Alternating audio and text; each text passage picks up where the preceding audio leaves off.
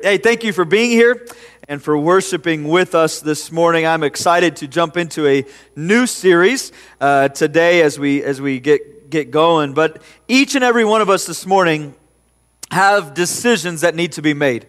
I don't think that I have to prod into that too much, but we all have them. We have big decisions and we have little decisions. We have decisions that, what you wore today to how you did your hair. Some of you don't have that problem. But we have all kinds of different decisions to make.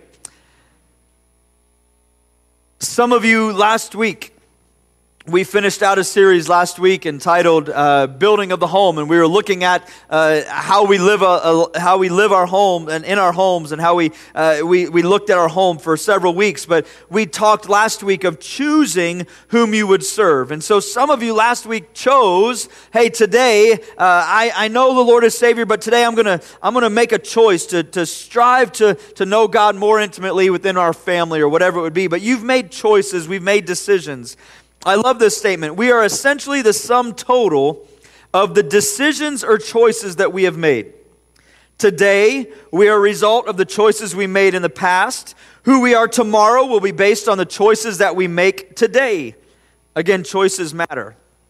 But I want to go a little bit deeper than that, because I want us to stop today and I want us to really begin to think through as we look at this series, I Choose a Disciplined Life. We're going to talk about different aspects to help you walk and go through life and be disciplined or have self-control in our lives. And what does that look like? I believe with everything in me, it's not just a matter that we have decisions to make, but there's ultimately something in us that guides our decision making. We choose certain things based on other things. So based on areas of our lives, we would choose to make different decisions. If we were to ask you this, some of you, I could ask this question: what if you made every decision that you made and everybody around you liked you? Wouldn't that be awesome? Anybody else? I think it would be great. Thank you. I personally would love if I made decisions and every person around me thought they were great. Everybody approved of them, everybody liked them, and everybody was like, oh, Aaron, you are amazing. I would love it. Let's just be real. And if you are telling me you wouldn't, you're a liar. We all want people to like us. We all want people to approve of us and what we wear and what we do and blah, blah, blah, blah, blah. The reality is what? It ain't happening. I'm standing here in front of however many people. I can't say. It's not funny, I guess. But I'm standing in front of you. Listen, the reality is if I made certain decisions right now, some of you would not like it. That's just the way that life is. But the reality also is this. Though we make decisions and I can't please everybody, I can, with everything in me, do the best of my ability, with the best of my ability, to honor and serve and please God in the decisions and in the life that I have. So I can't please all of you with every decision that I made. I've made a lot of decisions that I never thought I would ever have to make over the last 6 months. And I imagine you have too. But do you realize that when I was in the process of making decisions back in March, one, no pastor ever thought that they'd be like, hey, please don't come to church. And you've heard the jokes. Maybe you haven't, but every pastor now is like, well, nobody told me about this in seminary. How do you deal with the pandemic? That's kind of ha ha ha. Well, it's kind of not funny anymore. But the reality is, nobody told anybody how to live through these things. You just have to make decisions. But if I made a decision like this, it made this person angry. If I made this decision, it made that person angry. And then you hear all of the stuff that with it. But I can do everything I can to seek to please God in every decision that I make, which ultimately should give us a little bit of comfort. See, what if our focus was in our decision making? What if our focus and that purpose, if you will, was to please God? That you would live a life that was one singular focus of pleasing God. I believe that it would truly change and impact the life that we live, but it would also impact the lives of others that are around us, those that communicate with us, those that we interact with. See, we must live on purpose and for a purpose. I believe a great struggle that often we have is this. we are not sure of that purpose, therefore we misuse our lives. So many people would say, I don't know what my purpose is. And so they just do whatever they wish to do. If we were to use it on an object, if you didn't know what a thing was, you would naturally misuse that thing. Whatever it is, if you were to take the shoe off of your foot and you had no idea what it was, and we come from a foreign place or whatever it is, that, hey, here, you would look at it and you wouldn't know what to do with it. But if you sought the right guidance, you would have an idea. See, we misuse things because we don't know the purpose of said thing. How do you know what the purpose of a thing is? The easiest way, the best way is we can look at an instruction manual. There's directions, men, that eliminates half of us. We can either ask somebody, hey, do you know what this is? Or the greatest way is to go to the creator of the thing. Whoever it is that created that thing, if they were to sit there and say, hey, why did you do this? This is what it's for. You know, the same reality is for our lives. See, we go to people.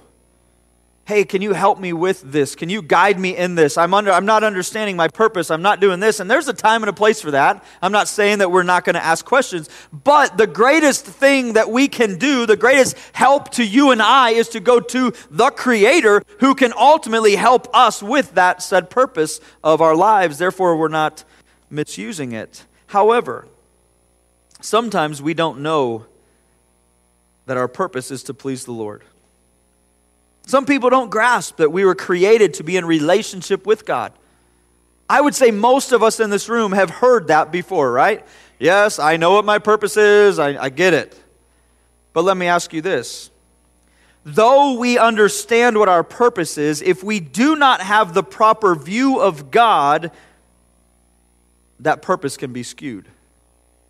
See, as a believer, most of you would say, well, I understand I'm called to worship. I'm called to honor God and to love God. But if my view of God isn't in such that I honor Him and I naturally fall before Him, then my worship of Him is different.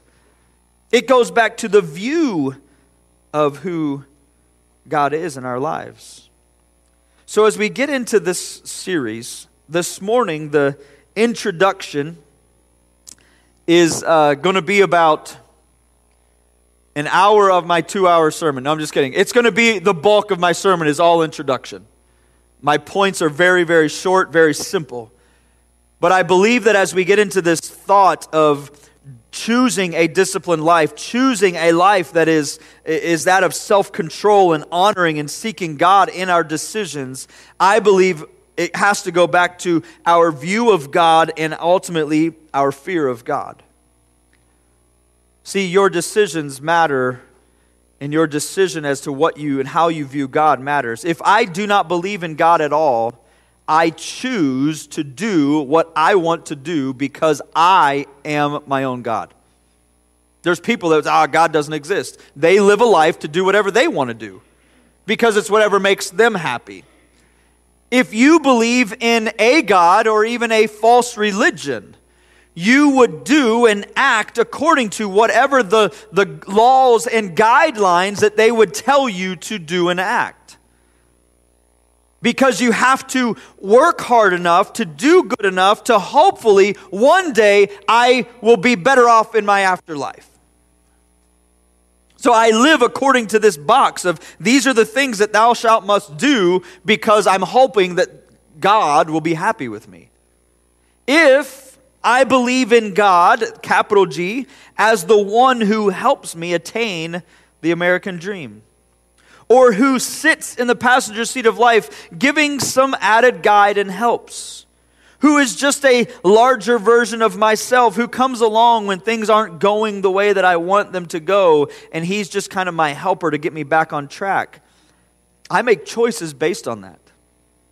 If I believe that God is just a loving and gracious and forgiving and caring and nurturing God, I make choices on that. And God is all of those things. But if that's all I view God as, then my decisions are based on that thought.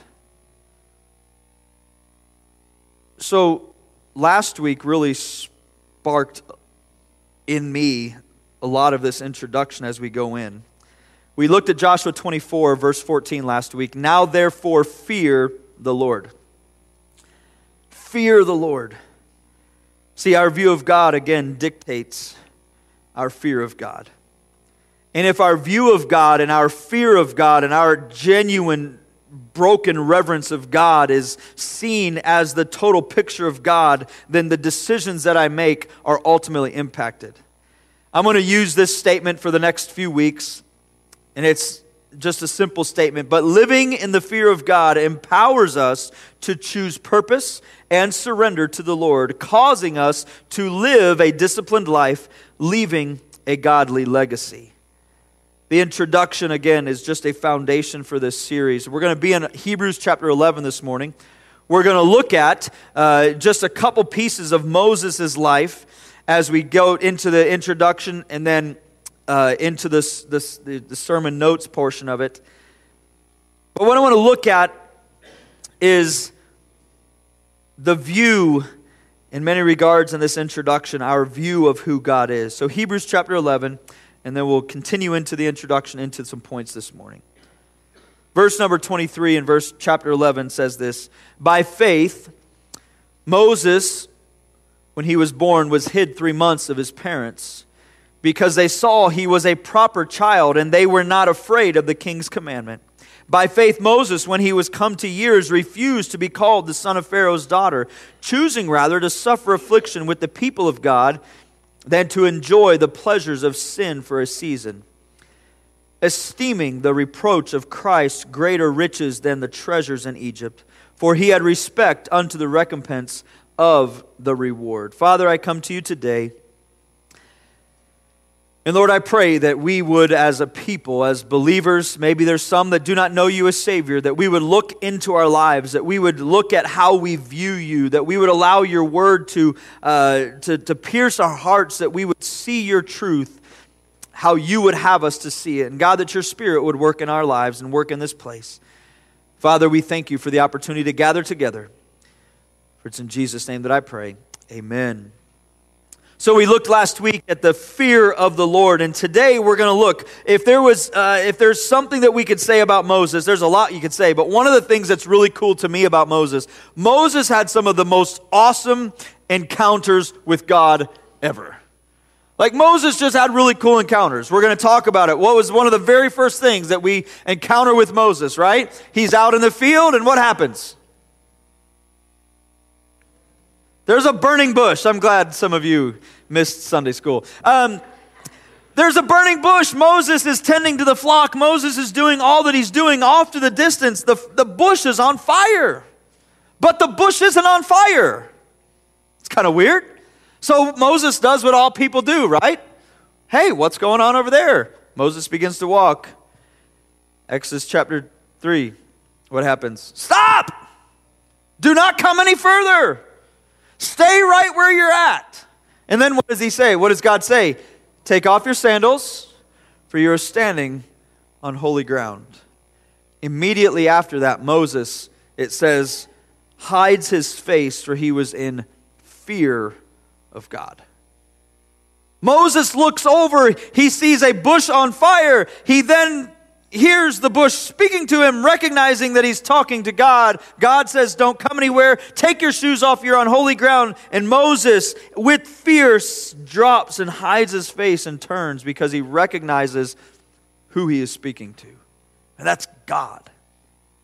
If you were to continue to move forward in some of Moses' life, now we're skipping about 30 chapters, but in Exodus chapter 33, it says this: Thou canst not see my face, for there shall no man see me and live.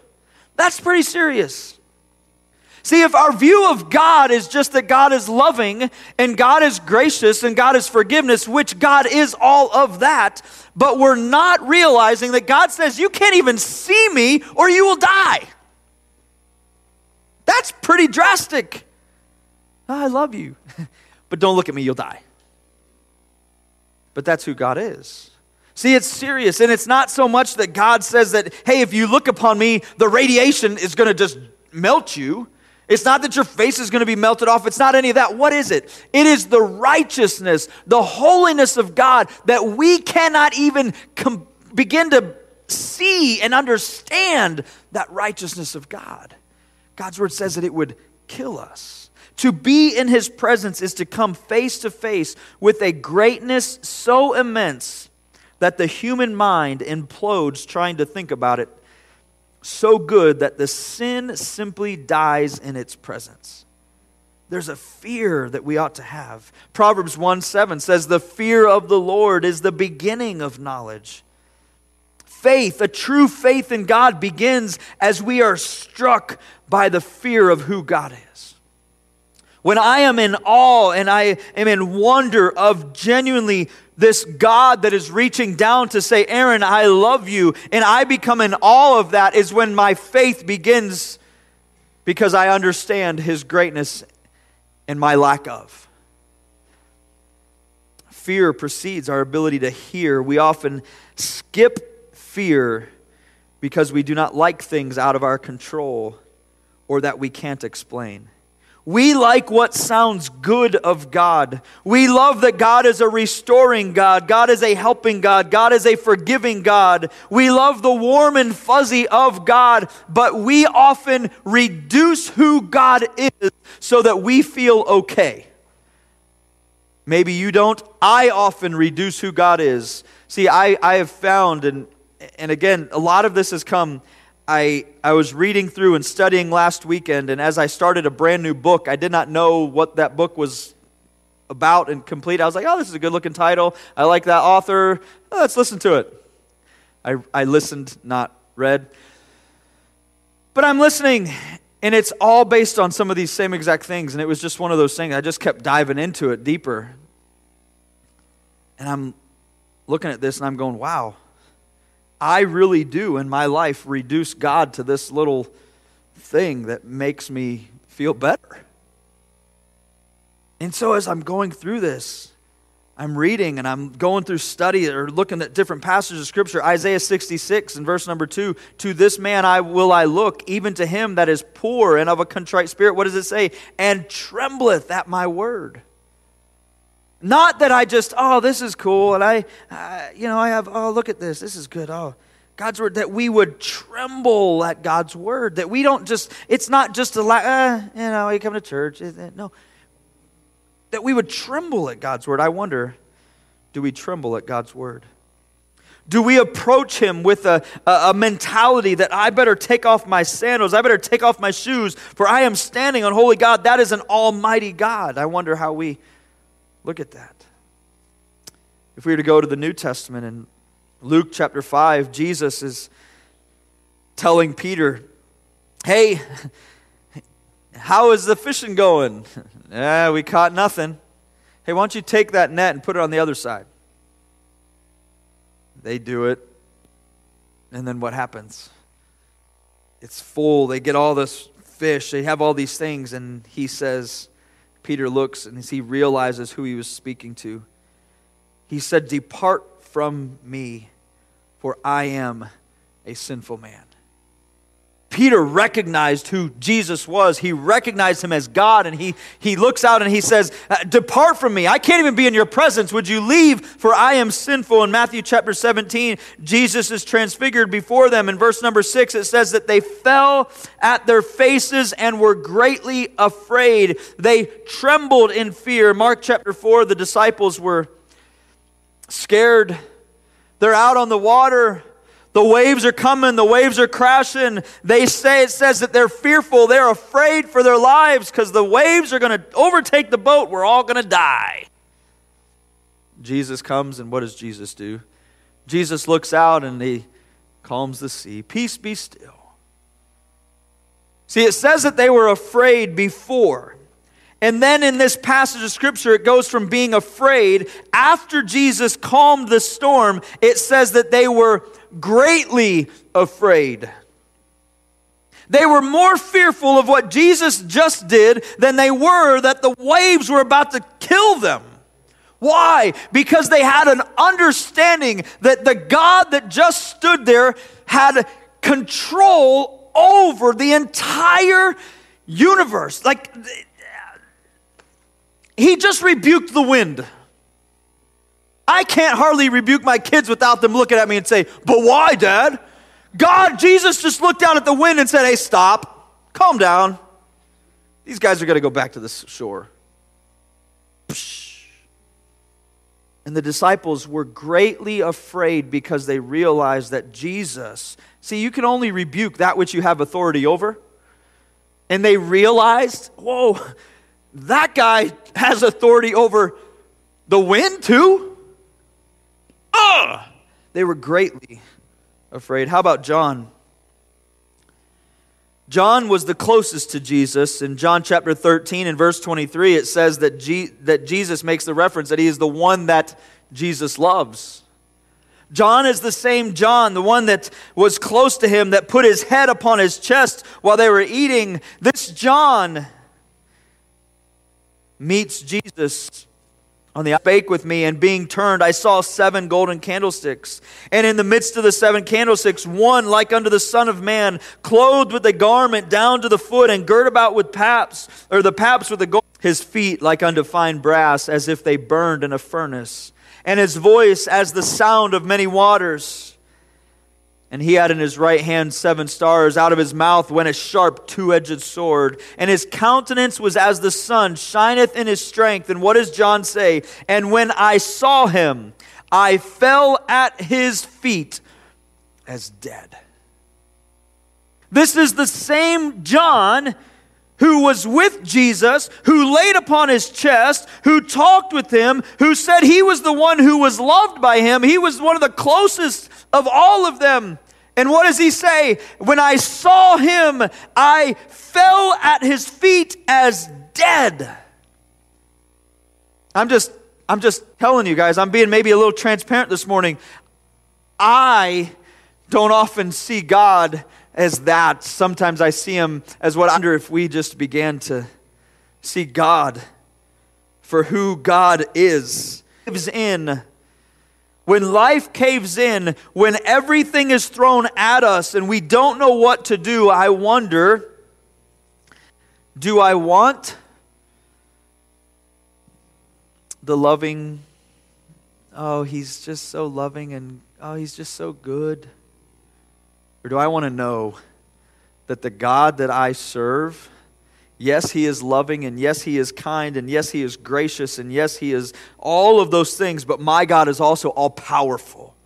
My God is also the one that spoke it into existence, and every molecule will not go anywhere that God has not allowed it to go. That's the God that I want to rest my hat on when things fall apart. We oftentimes have him in our own little box because we can try to understand it a little bit better. See, I want the God who stands behind my salvation and lets nothing stand in his way. I believe I struggle at times to live a more disciplined, more self-controlled life. A life that's more of restraint to the things of God because I don't always see God in that same manner. Think about this, the cross of Jesus. See, the cross that Jesus endured to obtain forgiveness illustrates how terrifying it is to offend God's justice. Paul says it this way in Romans 3:25, whom God has set forth to be a propitiation through faith in his blood, to declare his righteousness for the remission of sins that are past through the forbearance of God. God placed his Son upon a cross to declare his righteousness for the remission of sin. Beholding God from the safety, think about this, beholding God from the safety of the cross is like watching a tornado pass in front of you from the safety of the cave. How many of you have been in or witnessed tornadoes? Not like from a, like, oh, look at that, like long ways, but like you've watched it. It's pretty crazy. I'll never forget, I was about 19 years old.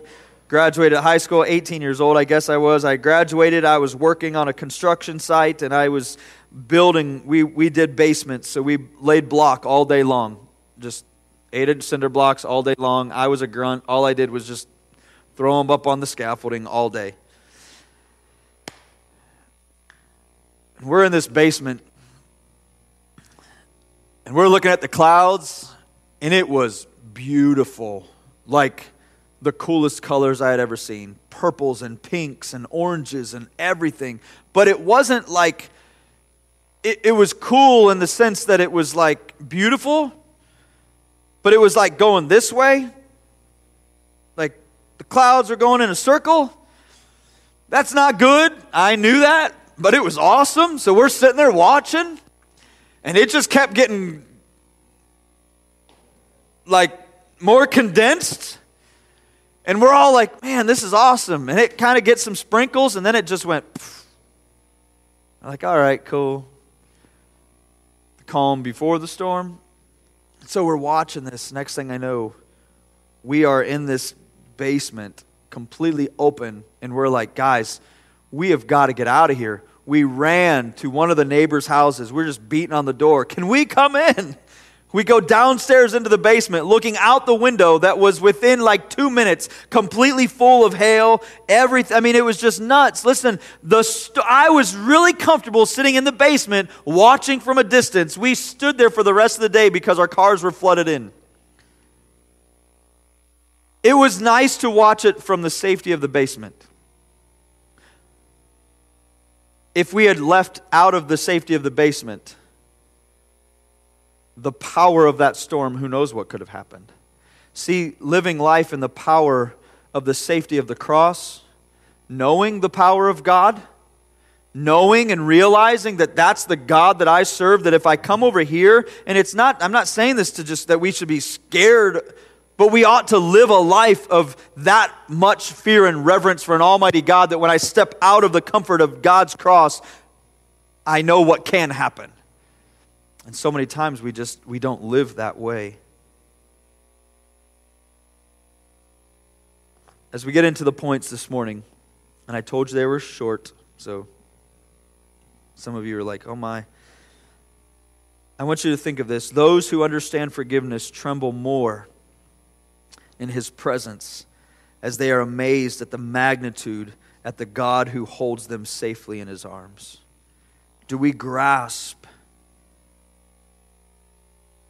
in our tiny little minds, do I fall and tremble at God's feet and love Him that much more? And be in more awe and more fearful of who He is because I'm watching Him doing what He has done and doing what He does. As we get into this passage of Scripture, Hebrews chapter 11, I just vary 3 simple thoughts. But living in the fear of God empowers us to choose purpose and surrender to the Lord, causing us to live a disciplined life. The title of the sermon is Fear Leads Us to Purpose. And so as we fear the Lord, we choose based on the purpose of pleasing God rather than of man. The first thought is this: purpose diminishes distraction. If we look at this passage of Scripture, we really know very little about Moses' upbringing. But by faith, Moses, when he was born, was hid 3 months of his parents because they saw he was proper, and they were not afraid of the king's commandment. So Moses was born. We know that Moses was born in the house of Pharaoh. We know that he was born and he had great wealth. He was adopted into the house of Pharaoh. But he had great wealth. He had everything that he could ever have imagined. They believed that they were actually grooming Moses to be the next Pharaoh, that he would have led everything there. And so he grew up with all of these things. But yet, it says that he chose not to go down that road. And we'll get there in a moment. But see, all of us have distractions all around us. Your distraction may not be that you live in a home that's just like Moses, that just had everything. Your distraction may not be wealth. Your distraction may not be some of those things. But it may be that It is some of the wealth that we have because we live in America. We live in a great nation. We have so much at our fingertips. We have so much freedom that we don't even think about. We have all of these things, and they all become distractions. Our phones are distractions. Our lives at work can become distractions, and all of these things. But yet, listen, if we are focused on a purpose of God, then my life at work ought not be a distraction from my purpose of God. It ought to be another part of the purpose of God. Does that make sense? When you go to work, it's not like you leave God here and you go to work. God has part of your purpose to be right where you're at. Some of you are military and you are here for a season of life. You will be here for a year, 2 years. Some of you have been here for, how long have you been here? 7, 8, 9 years. Unexpected, but they're here for 9 years. Part of that, wherever God leads you, is a part of that purpose in your life. But we could do this. Well, I'm only going to be there for a year, so I'm just going to stay over here. We have family here, traveling nurses. They're here for a couple months. It's easy to say, well, I'm only here for a couple months, so I'll just do my thing. Or I can get plugged in and do everything that I can and be a part of God's purpose right where I'm at for the next 2 months, which might be 2 years or 5 years or who knows what that is. But it doesn't matter. God's purpose ought not go away because of the surroundings of which we are. We ought to focus on those. Nehemiah was up building a wall, right? We remember the story. Did Nehemiah have a few things that were kind of trying to discourage him and set him off? Absolutely. He's trying to build a wall while people are shooting at him and trying to kill him. He's up there doing his thing, and on one hand they're trying to work, and on the other hand they're trying to protect themselves.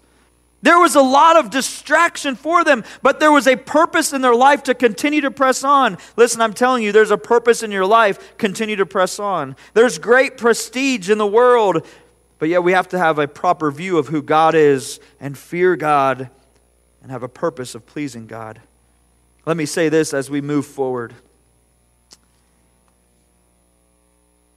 So many people seek out this thought of purpose, and they seek out this in a church. It's not purpose, it's God's will for my life. Pastor, I'm just trying to figure out God's will for my life. Let me help you. This might be, I'm not trying to degrade if this is where you're at, but I want to help you. The greatest thing that we can grasp a hold of is God's will for your life is not, most of the time, is not going to be like shining down in lights and God's like, hey, Aaron, here's what it is. You know what it's going to be?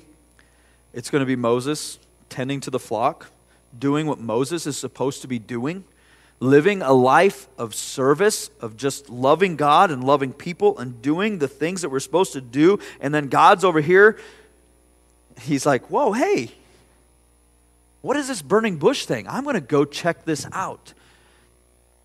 That's really probably more than 9 out of 10 times how God's will kind of shows up in our lives, God's purpose. It's not the bright lights that was like, boo, boo, Aaron, this way, Aaron. Now it's doing the little things. Are you serving God right where you're at?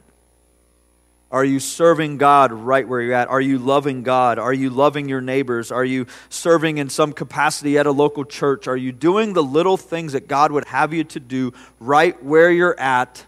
That is typically where God is going to show you, and the doors are going to constantly be opened. Our church serving with Refuge for Women, it was something that was presented to us. We acted upon it. I helped to do what I could from the church leadership perspective. 2.5 years in, they asked if I'd be a part of the board. I had no desire to be on a board of anything. I don't mean that in disrespect. That's just not what I was after. I just wanted to serve. Hey, and this opened up. It's just how God works. Because as you do what God has called you to do, the little things, the doors begin to open. But are we focused on that? See, purpose diminishes distractions. We've got to remain focused on the big things and not the distractions. Purpose pushes you through pain. Verse number 25, again, stuff that's very simple, but by faith, verse 25, choosing rather to suffer affliction with the people of God than to enjoy the pleasures of sin for a season. For some, that pain, that choosing rather to suffer that affliction, for some, that affliction might literally be, I have to put my Facebook down for a couple hours. And that's okay. Because for you and where you're at in this moment, it's painful because you enjoy it or whatever it is. It's become that thing. It could be a million other things. It could be work. It could be making money. It could be a lot of things that we have to put aside for a moment so that we can enjoy God, so that we can get back to those things, to enjoy the pleasures of sin for a season. That's not good. But if we understand that this is a thing that draws us that, we need to leave it. He says they're choosing to suffer affliction with the people of God.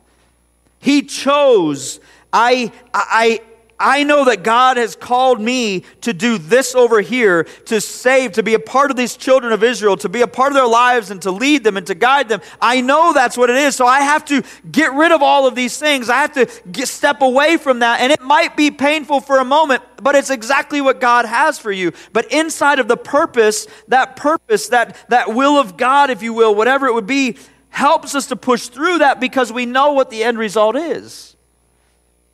We understand it. God's word talks about that even with childbirth. There's pain, but there's such great reward most of the time. Just kidding. Man, all the time, at least in my 4. All right. When you make a dumb joke and there's no response, I guess that's what you do. But no, we push through. Why? Because there's a reason, there's a purpose. There's an intention. And I think sometimes we allow the pain to stop us from pushing forward. Daniel in the lion's den, Daniel could have been like, you know what, time out. Not going down that road. I mean, I don't want to go hang out with the lions in the den either. But he said, no, it's better for me to do this. Shadrach, Meshach, and Abednego, right? All of these stories that we look at, these are people that said, you know what, I've got a purpose. God has called me to this, and I'm going to do it. And God showed up. God did what God is going to do, and He has to do that in our lives as well. Purpose empowers you to please God. Verse 26. Esteeming the reproach of Christ greater riches than the treasures in Egypt, for he had respect unto the recompense of the reward. Moses had everything right where he was at Pharaoh's place. Egypt was wealthy. Moses had it all, yet it says considering. Moses had already considered. Moses had thought through. Moses' decisions were made a long time ago because God, for Moses, he had made a decision back here. I think sometimes we need to, in the decision making, we look at it and think, oh, well, that decision was just made right here. No. Many of those decisions were made a long time ago. I chose in my life, this is where I'm going to do, or this is what I'm going to do. I'm going to honor God. I'm going to serve God. I'm going to do this, and I'm going to do this, and I'm going to read, and I'm going to pray, and I'm going to be in church. I'm going to have godly friends, and I'm going to have this. That's a decision that was made. And so when things come up over here, a month down the road, a year down the road, 10 years down the road, whatever, those decisions here were already made back here. I'm not moving to take job X, Y, or Z unless God would show me a church wherever I am moving to. I am not doing this unless God truly opened this up. Why? Because this was the decision that I made. As for me and my house, we will serve the Lord. And in serving the Lord, it is this, and whatever those things are. So when those decisions come, when the tough times come, when the pain comes, I've already made that decision over there. Now I just have to follow through with it. Now, it's not always easy. I'm not saying that this is, oh, well, hey, one day back then I made this decision. And no. But we have to choose that. Moses chose that. We don't know all of that story of Moses's as a child and his upbringing. We don't know all of that. But we can see through Scripture that it speaks of Moses being a beautiful child, that Moses' parents spoke of things. And Acts, John spoke of... I believe it was John, not John. Anyway, sorry. Stephen spoke of Moses, and there's others that would speak of that spoke to who Moses was even prior to what we would know Moses to be, because there was a decision that was made. By faith, Moses made decision. And that faith, that purpose, that choice, I wonder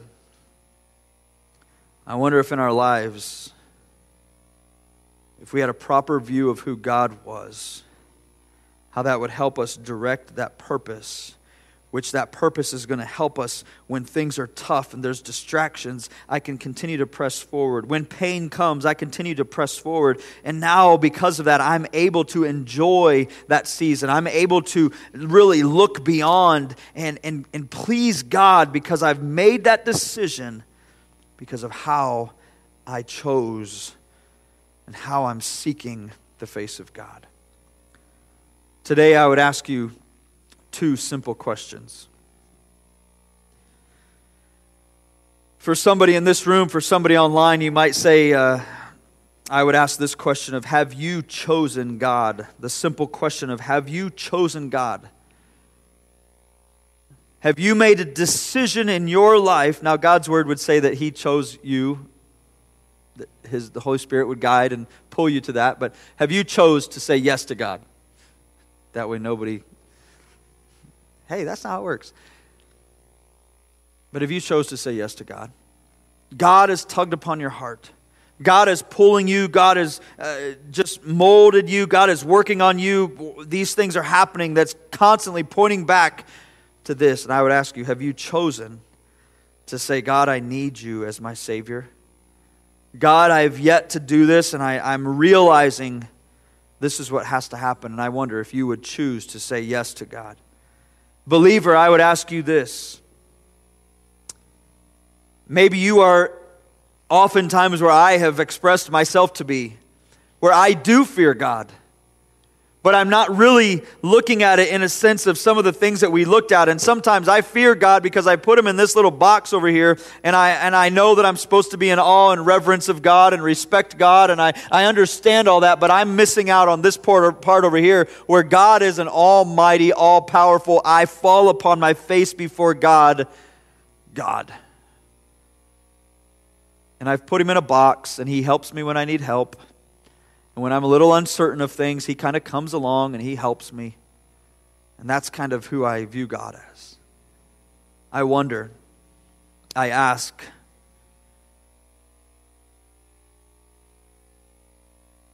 are you viewing God